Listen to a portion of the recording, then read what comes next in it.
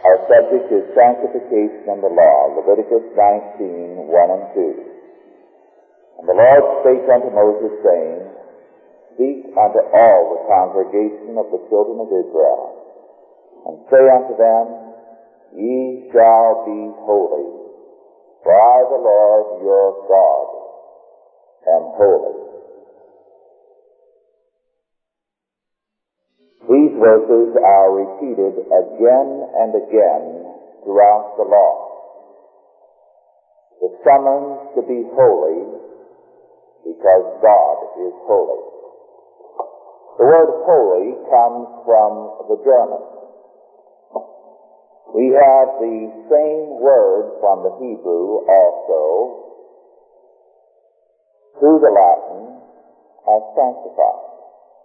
Sanctified and holy are identical words.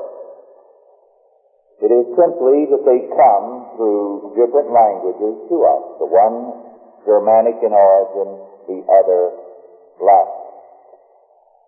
This commandment, Ye shall be holy, for I, the Lord your God, am holy, is a prefix to the entire law. It is restated again and again throughout the law as a reminder of the purpose of the law. In fact, one portion of the law, Leviticus chapters 17 through 26, is often called by scholars the Holiness Code, precisely because over and over again throughout these chapters, this commandment is restated. Ye shall be holy, for I, the Lord your God, am holy. The meaning of this is a very simple and an obvious one. The law is the way of holiness, the way of sanctification. The law over and over again is declared to be the way of sanctification. And at this point, the church has gone sadly astray. According to Scripture, justification or salvation is by faith. It is through the sovereign grace of God. Man does nothing towards his salvation. He simply receives it from God. And even his receiving is of the grace of God. Salvation or justification is by faith. But sanctification is by law. God's law. And at this point, the church has gone astray.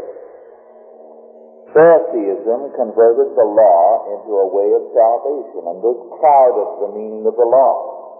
The law was not the way of salvation, it was the way of sanctification. Then Phariseeism, having converted the law into what it was not, a way of justification, altered the meaning of the law and substituted the traditions of men for the law of God, according to our Savior. But the church, too, has strayed. Before we examine, to a degree, the way in which the church has strayed on this, let us look at the root of its apostasy. It is the influence of Hellenic or Greek philosophy, Greek thought. Very early, when the church moved out into the Roman Empire, the Greco-Roman philosophies began to affect the thinkers in the church. And the result was a new doctrine of sanctification. The biblical doctrine calls for the progressive submission of man and the world to the law of God. Man and his entire world are made holy to the degree that they submit to the law of God, which is the righteousness of God. The law is thus a program for conquest and victory, for the progressive sanctification of man and of his world. Even a partial obedience to the law of God leads to greatness, to a truly holy order. Thus, during those periods of the Middle Ages when the law of God was very strongly enforced, civilization flourished. When the Puritans revived the emphasis on the law as the way of sanctification, again they built a great society. This country is coasting on the Puritan doctrine of sanctification, that the law is the way.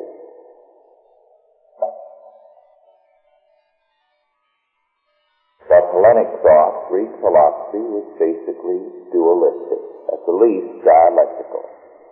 It believed that the world could be divided into two separate substances or beings.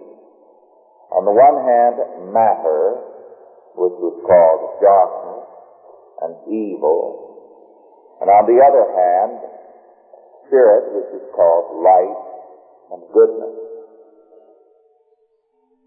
As a result, salvation was deliverance from one order to the other. The way to be saved was to forsake the world of material things for the world of spiritual things.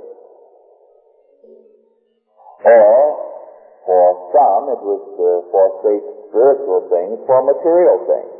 You could take either aspect and magnify it. But it was forsaking the one for the other.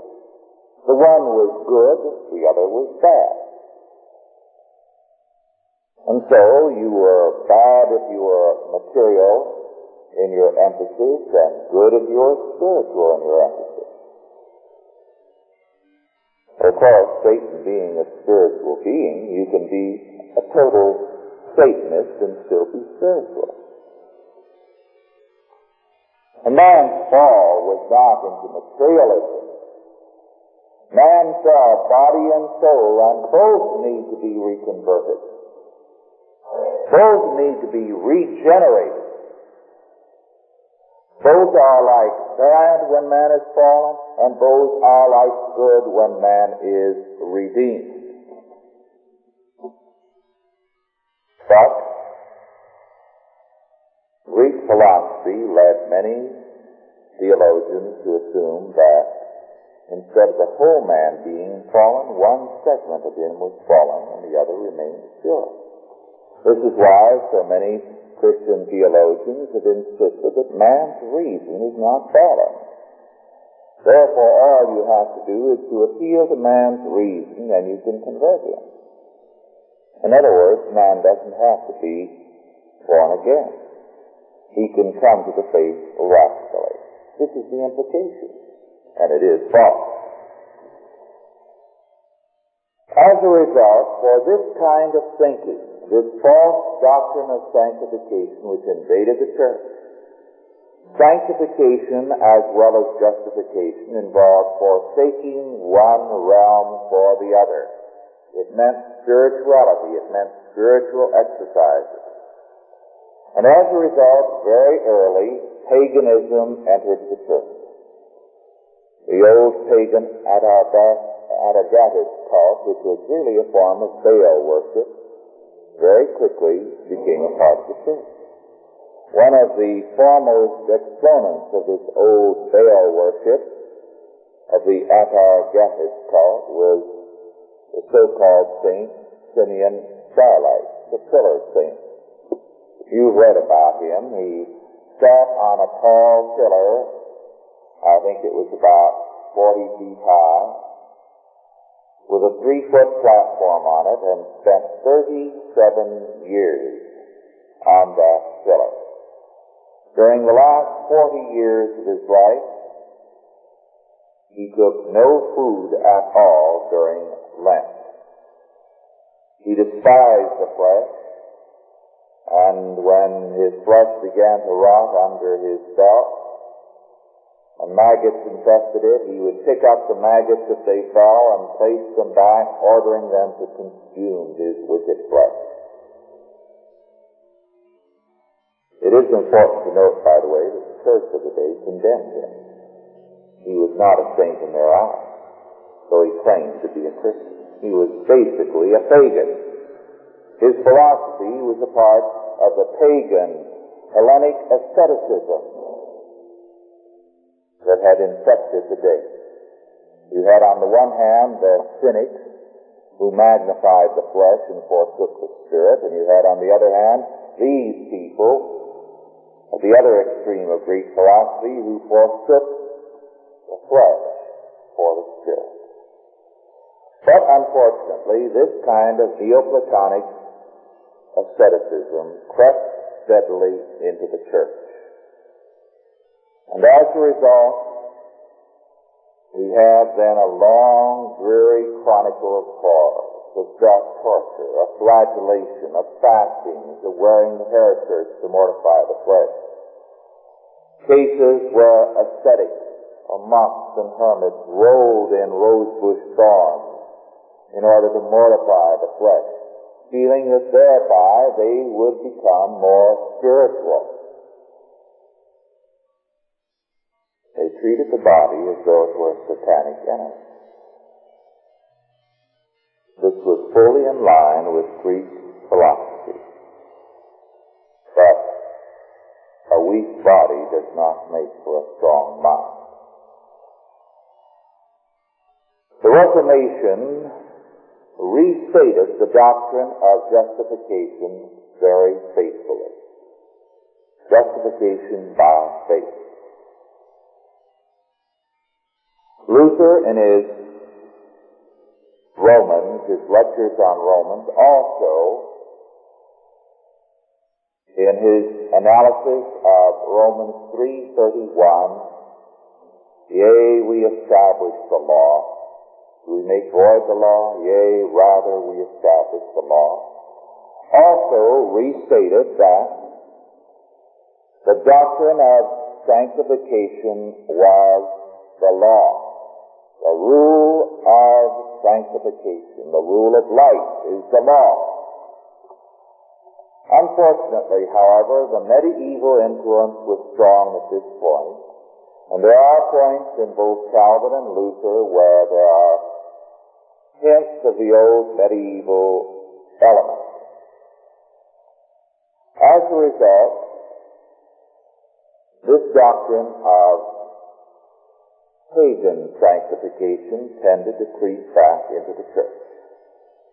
The Westminster Confession of Faith, one of the finest in church history, in its doctrine, in its chapter 13, entitled Of Sanctification, is excellent as far as it goes, but it's very vague about defining the way of sanctification.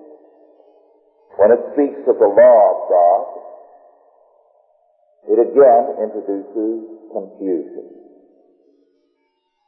It speaks of the law as a rule of life informing believers of the will of God and their duties, but it also is fuzzy as to some of the details and leads to confusion. The Formula of Concord in 1576 spoke very clearly on this matter.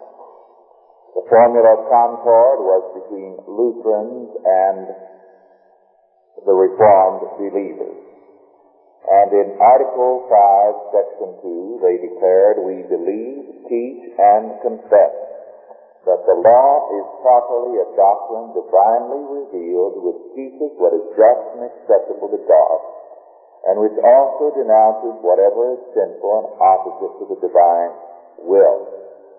Then in Article 6, the law is declared to be in its third purpose, that regenerate men, to all of whom nevertheless much of the flesh still cleaves, for that very reason may have certain rules after which they may and ought to shape their lives.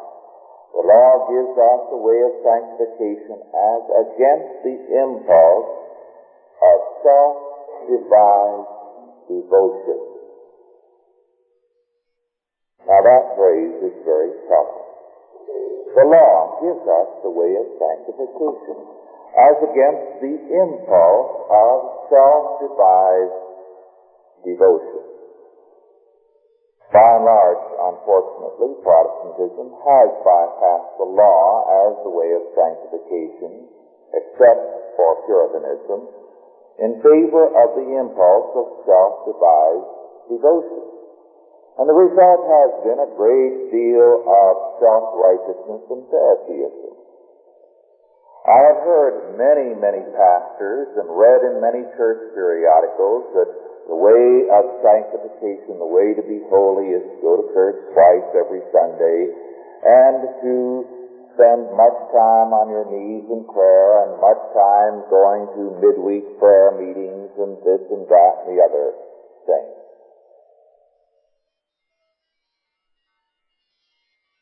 And there are, by and large, in every church, a group of people much addicted to long-winded prayers, and you can boast of it. In fact, you can go to any evangelical bookstore and get manuals which tell you that you should spend a couple of hours a day in prayer, and this is the way the true Christian should live, and how much time you should spend in the house of God, as though you grew in holiness by means of this sort of thing.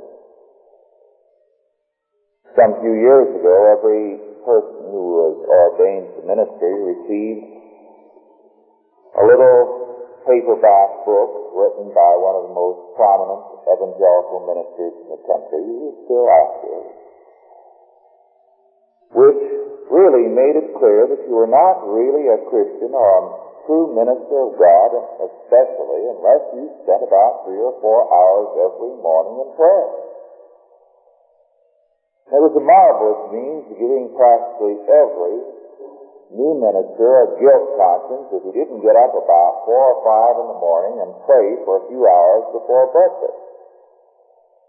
Unless he finally decided to chuck the whole rubbish, as many did, and thought, oh, well, the Bible doesn't amount to much because it's too unreasonable. But of course, this is not the Scripture. And the Arminian and holiness churches have really gone to great excesses. Not only long-winded prayer, and you remember what our Lord in the Sermon on the Mount said about long prayers. They think they shall be heard by their much speaking. None of us enjoy, do we, having someone come to ask us a very simple thing that could be said in a sentence on 4 or 5 sentences, and then taking half an hour of our time with a long-winded, roundabout statement. It's a waste of our time. When we pray to God, let's pray to the point. We don't have to be long-winded. But with the Arminian and holiness churches, it has not only led to emphasis on this sort of thing, but also on all kinds of emotional binges.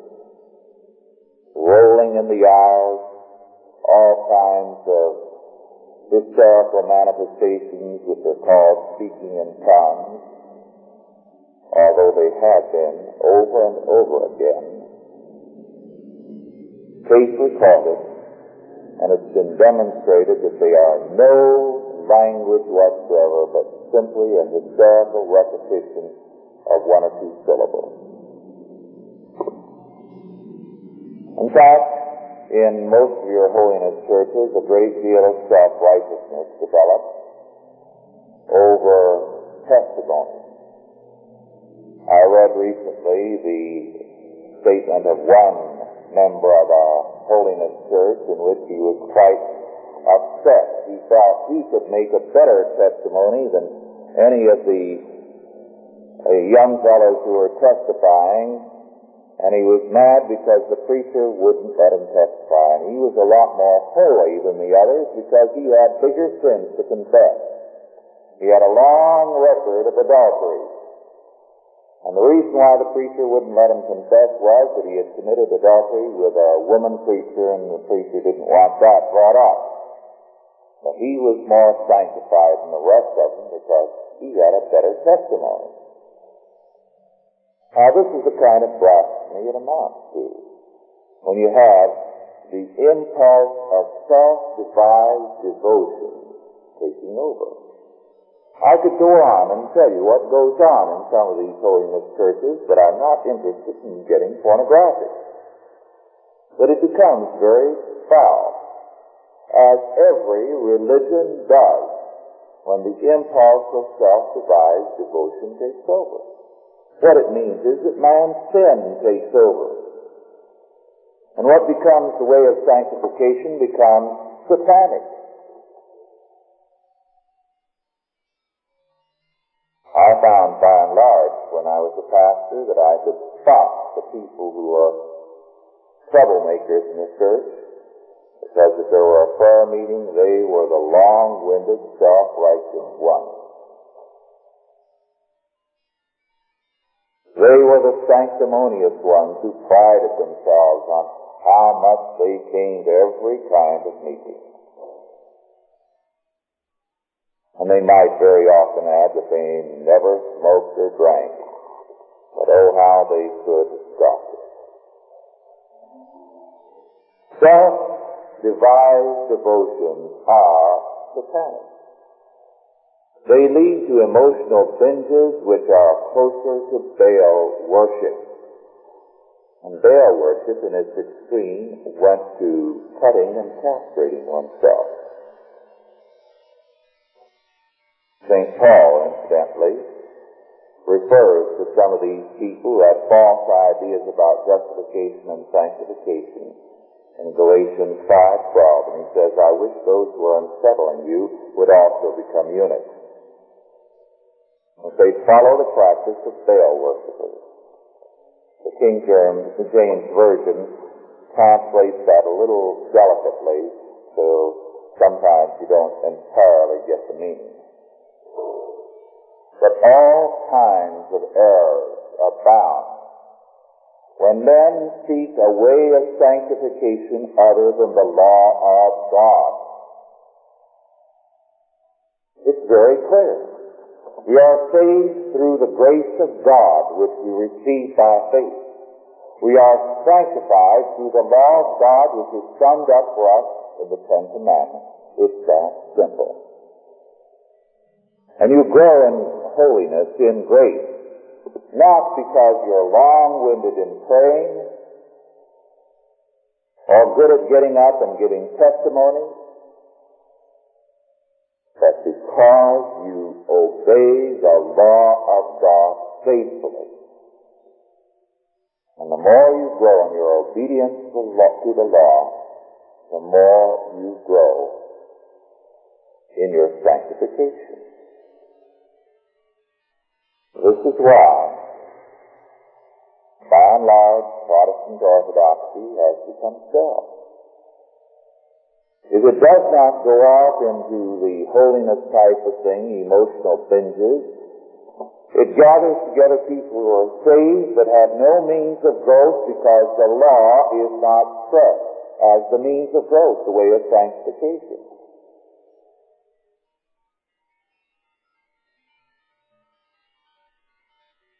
In the church of which I was until recently a member, the Orthodox Presbyterian Church, one of the problems in the past decade was denialism. What was denialism? It was people who wanted to grow spiritually, wanted to grow in their sanctification, and they could not figure out any way except through emotional and spiritual exercises. And so they went in greatly for relying on the Holy Spirit, which meant ultimately all kinds of self-devised spiritual exercises, which led to preposterous excesses. And very rightly, they had to be eliminated from the church. But there was no answer, because there was no emphasis on the law as the way sanctification. As a result, today, Christians are by and large sterile. There's no emphasis on the way of growth, the law. During the past few weeks, the Herald Examiner has been carrying a series of Lenten guidelines. I was interested in one statement because I used to know the man in question. He's a very prominent doctor in Los Angeles. He used to be formerly in Berkeley. This doctor became a Christian some few years ago, very earnest, a very superior, a very zealous man. He decided that he needed to grow spiritually, and so he decided the way to do it was to follow the counsel of his spiritual superiors and to pray an hour every morning. And so, while still in Berkeley in 1942, he set his alarm one morning for 5:30 in order to spend an hour in prayer before he got up and had breakfast and went about his duties at the hospital. And he reported his experiences the first morning, and I quote, "I felt my way out into the dark living room. I switched on a light, knelt down in front of the sofa, and started to pray. I prayed for my family, friends, patients, the other doctors at the hospital, doctors at other hospitals, doctors who didn't have hospitals, our country, our soldiers, the enemy, their soldiers, all the missionaries I knew. At last I looked at my watch. Only 20 minutes had gone by. I went back over the list in more detail, and at last 60 minutes crawled past. I was exhausted. But week by week, God was not only becoming more real to me as I continued, he was becoming the meaning in all reality. And the hour had started out seeming so long, now became more and more precious. My whole life, in fact, was different, and I knew the investment of time was paying off." Unquote. Well, he felt he had a real glow from that, and he still does, a good 18 years after. But that's it. As long as I knew that doctor, he was a member of a church he should have left. He didn't make a stand against what was going on in the church or leave it. He was morally compromised as far as I was concerned. I was at that time a missionary on an Indian reservation in Nevada. And I visited in the Bay Area, and several ministers I knew were a part of his prayer group, because by now he had a whole group of ministers and laymen and professional people getting together to pray. And I went to 2 or 3 of those meetings to give them a fair chance. And about the only thing they did was to upset me. Because everyone whom I knew had grown, indeed, as a result of those meetings, in self-righteousness, in Phariseeism. They had a real glow about them, a sanctimonious glow rather than a sanctified glow. And I wanted no part of them. And the last one of them that I had contact with, reluctantly, I ordered out of my house, finally, as a liar and a man who was totally lawless. The impulse of self-devised devotion is ultimately satanic. It accomplishes nothing. God has given us the way. Ye shall be holy, for I am holy, says the Lord. And the law is God's way of holiness. This is why it is given.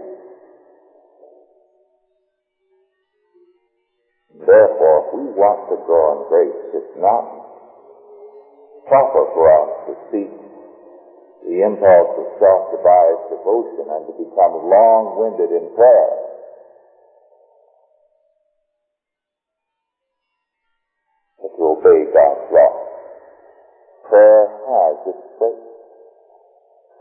is talking to God. When we talk to God, we talk to Him naturally and freely. One of the healthiest things in a person's prayer life is to pray 20, 30 times during the day. Sentence prayer. Every time you have something that is upsetting you, Lord, give me patience to cope with this person. Or, Lord, give me light so I can see my way through this problem. That is communication.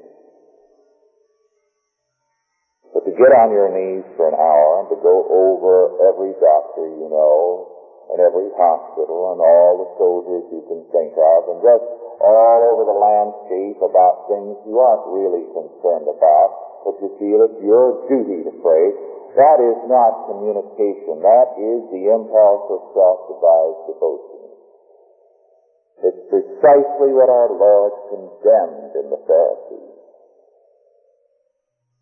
They think they shall be heard by their much speaking.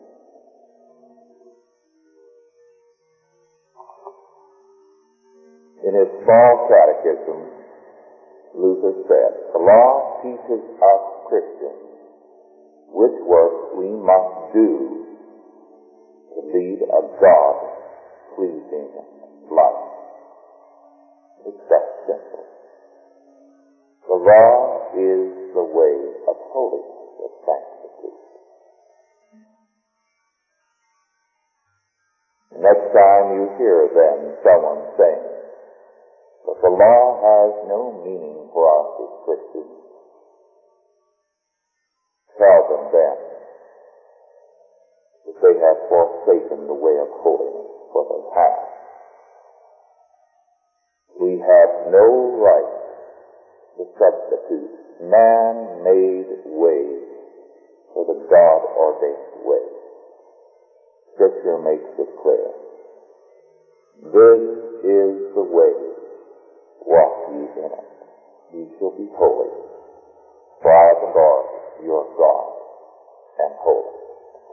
Let us pray.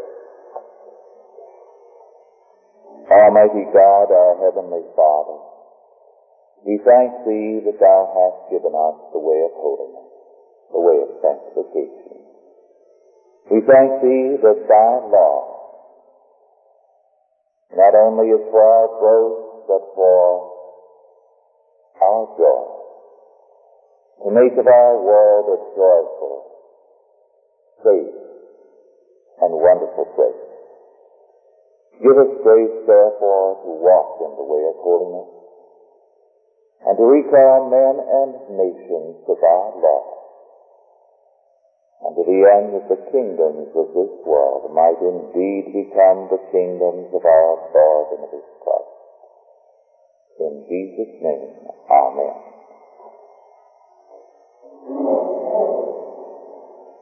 Are there any questions now, first of all, with respect to our lesson?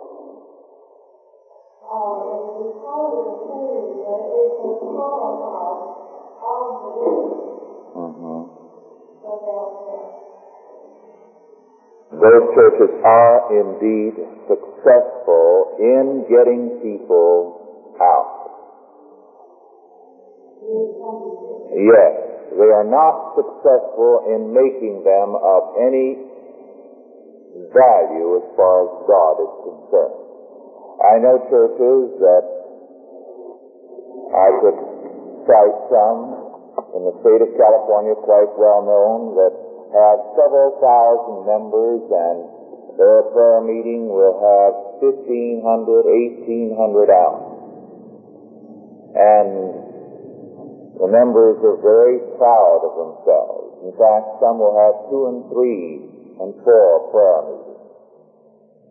And yet, I can think of one church which is of that size in a very small city. You would think that many people who are dedicated to the law, if they were, which they are not, the whole community would be changed. But the whole community is as sick and rotten as it could be. And you can go to the church and find that there are people of flagrant lawlessness who are teaching Sunday school and holding office. So, the churches are successful, but not in God's sight.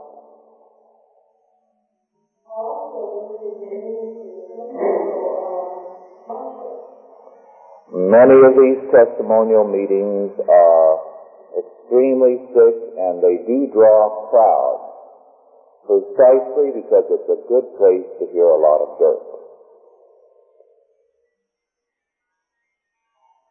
Yes.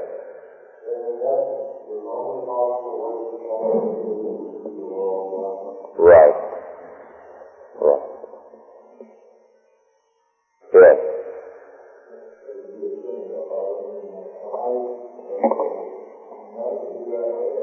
No. These testimonials are religiously wrong. What are they a testimonial to? Yourself, basically. And what are we to witness concerning? It is Christ. Oh, supposedly it's what God has done for them. But there's quite a sanctimonious glow about the person, and basically what they are saying is how wonderful and superior they are. And in most of these churches you'll find that there is a kind of a hierarchy. Those who are good at getting up and testifying feel that they are a spiritual elite, something like an amen corner. They are the upper crust spiritually because they are so good at getting up and witnessing and testifying.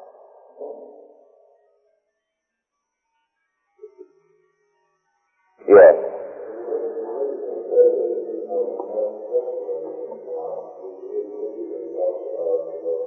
Right.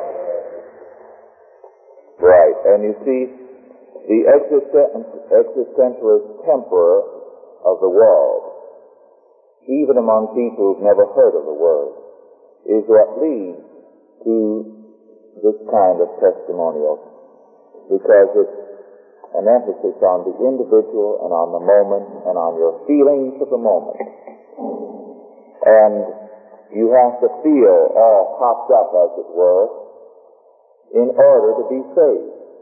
And this is why the holiness churches have to have continuous revival, because if you're not hopped up, you've lost your salvation.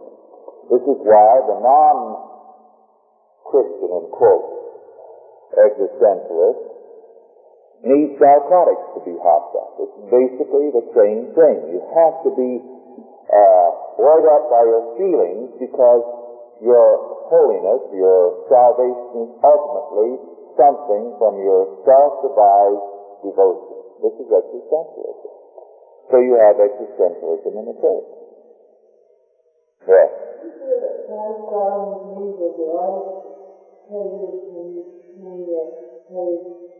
Yes. Yes. But this is not the only way to pray. Usually in Old Testament times, the normal way of praying was standing. Sometimes under stress of great emotion. There is no position of prayer, just as there is no position of communication. I may be flat in my back in the bed when I'm talking to Dorothy. I don't feel I have to stand up on my feet or get down on my knees to talk to her. I talk to her in whatever is the normal and the natural position at the time. Now, prayer to God is communication. Now, in church it may be formalized because there it is corporate. Just as in a group we do not talk unless we have permission to speak. Everyone doesn't speak at the same time. So, in church we formalize it. Therefore, in a church there are proper positions. In some churches, standing in prayer, others kneeling. Both very, very fine. But in our private communication, just as with one another, we do not formalize our way of speaking. So, not with God. It's informal. It's direct. It's personal. Yes. Exactly. Our Lord was speaking against precisely the kind of thing that is going on now. The Pharisees were given to the same sort of thing that we have today in the churches. Yes.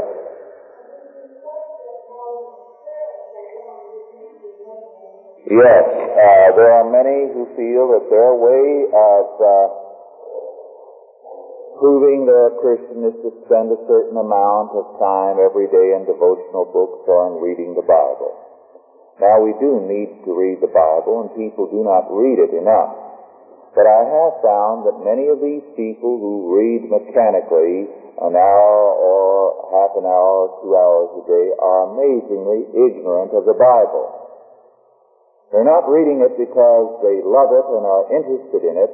They are reading it because it's a kind of spiritual exercise. And therefore, it's a means to an end. They're putting in time. Now, the way to read the Bible is to read it because it is important to know about God and to read it systematically. Read it to learn. So whether you read it for 10 minutes or 20 or whatever time, read it to learn something, not because it's a kind of a spiritual exercise that's going to give you so many points with God. You might as well then follow the Catholic method and recite so many Hail Marys or something like that, because it amounts to the same thing with many of these people. And the thing that appalls me with the clergy is that so many of them do according to their word, spend an hour or 2 hours reading the Bible every day, and yet they're really amazingly ignorant of it. They haven't learned anything about doctrine. They haven't learned anything about the law. They just read it because they feel it's their duty to read it. And it accomplishes nothing. Yes. Yes.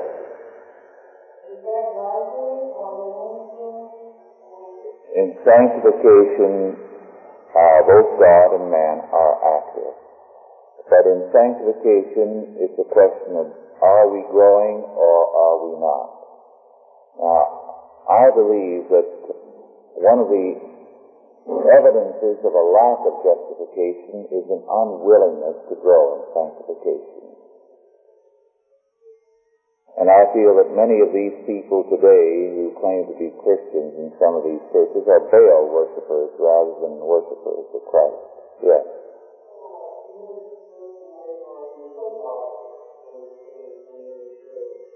Yes, this is a good illustration. Now, foot washing does prevail among certain churches, and I have a great deal of respect for some of these groups. But I have also, over the years, known a couple of the pastors in these foot-washing churches, and I do know that they have a great deal of problem with morality.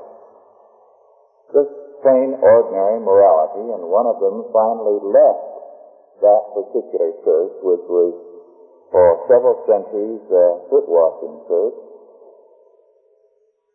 because he said, I looked around and I realized that I was having more shotgun weddings out of my congregation and some of these churches that we were looking down on all around us. He said, I suddenly realized there was something wrong with us. And he said, we were doing things by rote. And foot washing was a sign and symbol of something, and we were interested only in the outward rite, not in the meaning of it. And of course, for them, the law was nothing. And this was one of the reasons they had problems. Yes.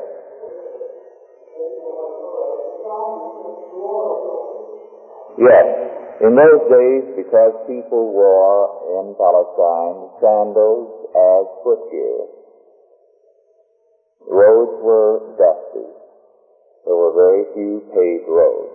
The Romans were great road builders, but especially in Palestine, most roads were dirt roads. When you arrived at a house, your feet were hot, dusty, and tired. And it was the custom to have a servant come forward immediately with a basin of water and towel to wash every guest's feet. It was cool and refreshing. Now, when the disciples got together in the upper room, it was just our Lord and the 12 disciples. Thus, there was no one to do it. There was no servant there. Had they gone into the home of one of the members of the 12, and some of the members were very wealthy people. James and John, Peter, came from wealthy fishing families that had fishing fleets on Galilee. There would have been someone to do it. And here they all sat figuring, well, somebody ought to do it. We've walked in from Bethany and downright uncomfortable, but I'm not going to do it. I'm above this sort of thing. And so our Lord did it to teach them a lesson. Now, simply to repeat that kind of ritual is meaningless. I know in the medieval period it was quite often repeated, and in some countries the kings did it. They did it to a number of beggars or people brought in from the street. And of course they made clear that they were all cleaned up first so the job wouldn't be too unpleasant for the king. So here was something to show the humility of the king as the Christian leader of the people. But it was really a means of boasting, and everything was ensured against being unpleasant for him, because he certainly didn't want to wash the dirty feet of the beggars. Now, what meaning is there in such a service, you see? It's been turned into something really blasphemous in some cases. Yes. Pray without ceasing means pray continually, incessantly. It means that we are continually in communication with God. So that the kind of thing I referred to, sentence prayer. In other words, your mind is always open to God. If you're working alongside of someone all day long, you're continually chatting with them as you work. Supposing two women are working in a kitchen, they're continually chattering and keeping one another informed as they go along and discussing various things. There may be silences from time to time, but there's a continual communication. So it is with God. We're always working under Him and with Him. Therefore, we keep our mind continually open to Him and share every problem with Him. If you misplace something, just say, Lord, help me to locate this thing I've misplaced. You see what I mean? This is praying without ceasing. Or if we have a problem, every time it begins to fret us, we bring it up in prayer to God. Just in a sense. This is praying without ceasing, continually being in communication with God.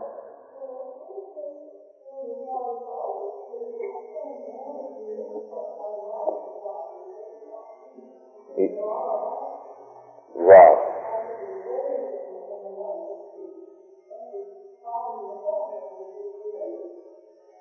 A very good point. Our children are in communication with us, not only by their speech, but by their obedience. If they refuse to obey us, they have broken off communication, no matter how much they may try to talk. So that our communication with God involves obedience to Him. Otherwise, God has no desire to hear us. I've known parents who simply closed the door on their children. Made it clear to them, you've gone your own way, you've made your own bed, you've made your own marriage or your own life. We want no part of you. You have at every point defied us and disobeyed us. Now, the child may want to continue talking on their terms, but there is nothing to talk about. All they're trying to do is to milk the parents and yet disobey them and show contempt for them at every turn. Communication has been broken by their disobedience.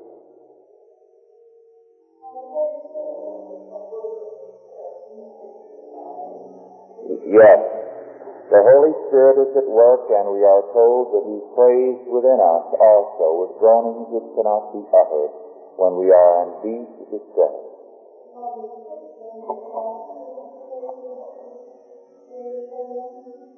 I do believe that it is, in some sense, blasphemy. Yes.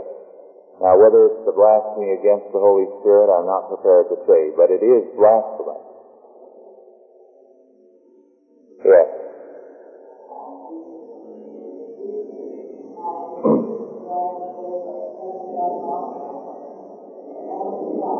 Yes, they have become humanistic. They have become humanistic. And therefore it's not Jesus as the second person of the Trinity, but Jesus as a kind of a divine man who's going to rescue us all and take us out of our problems that they're interested in. Not as the conqueror who will enable us to triumph. Yes, one last question. Can this what? No. We are, as Christians, to place ourselves under the care and protection of God. And as we walk closely with Him and under Him by obeying His law and invoking His protection, we are progressively blessed, and we do know His protecting care. And we are told, for He hath said, I will never leave thee nor forsake thee, so that we may boldly say, the Lord is my helper. I shall not fear what man may do unto me. That's in Hebrews 13, verses 4 and 5, I believe. Now, we are to place ourselves under God's care and protection. We are to realize that He is very near, closer to us than we are to ourselves. But we are also to remember that the way that we become close to Him is by obedience. Well, our time is up. And next week we shall continue our studies in the 9th commandment and the meaning of sanctification of the law.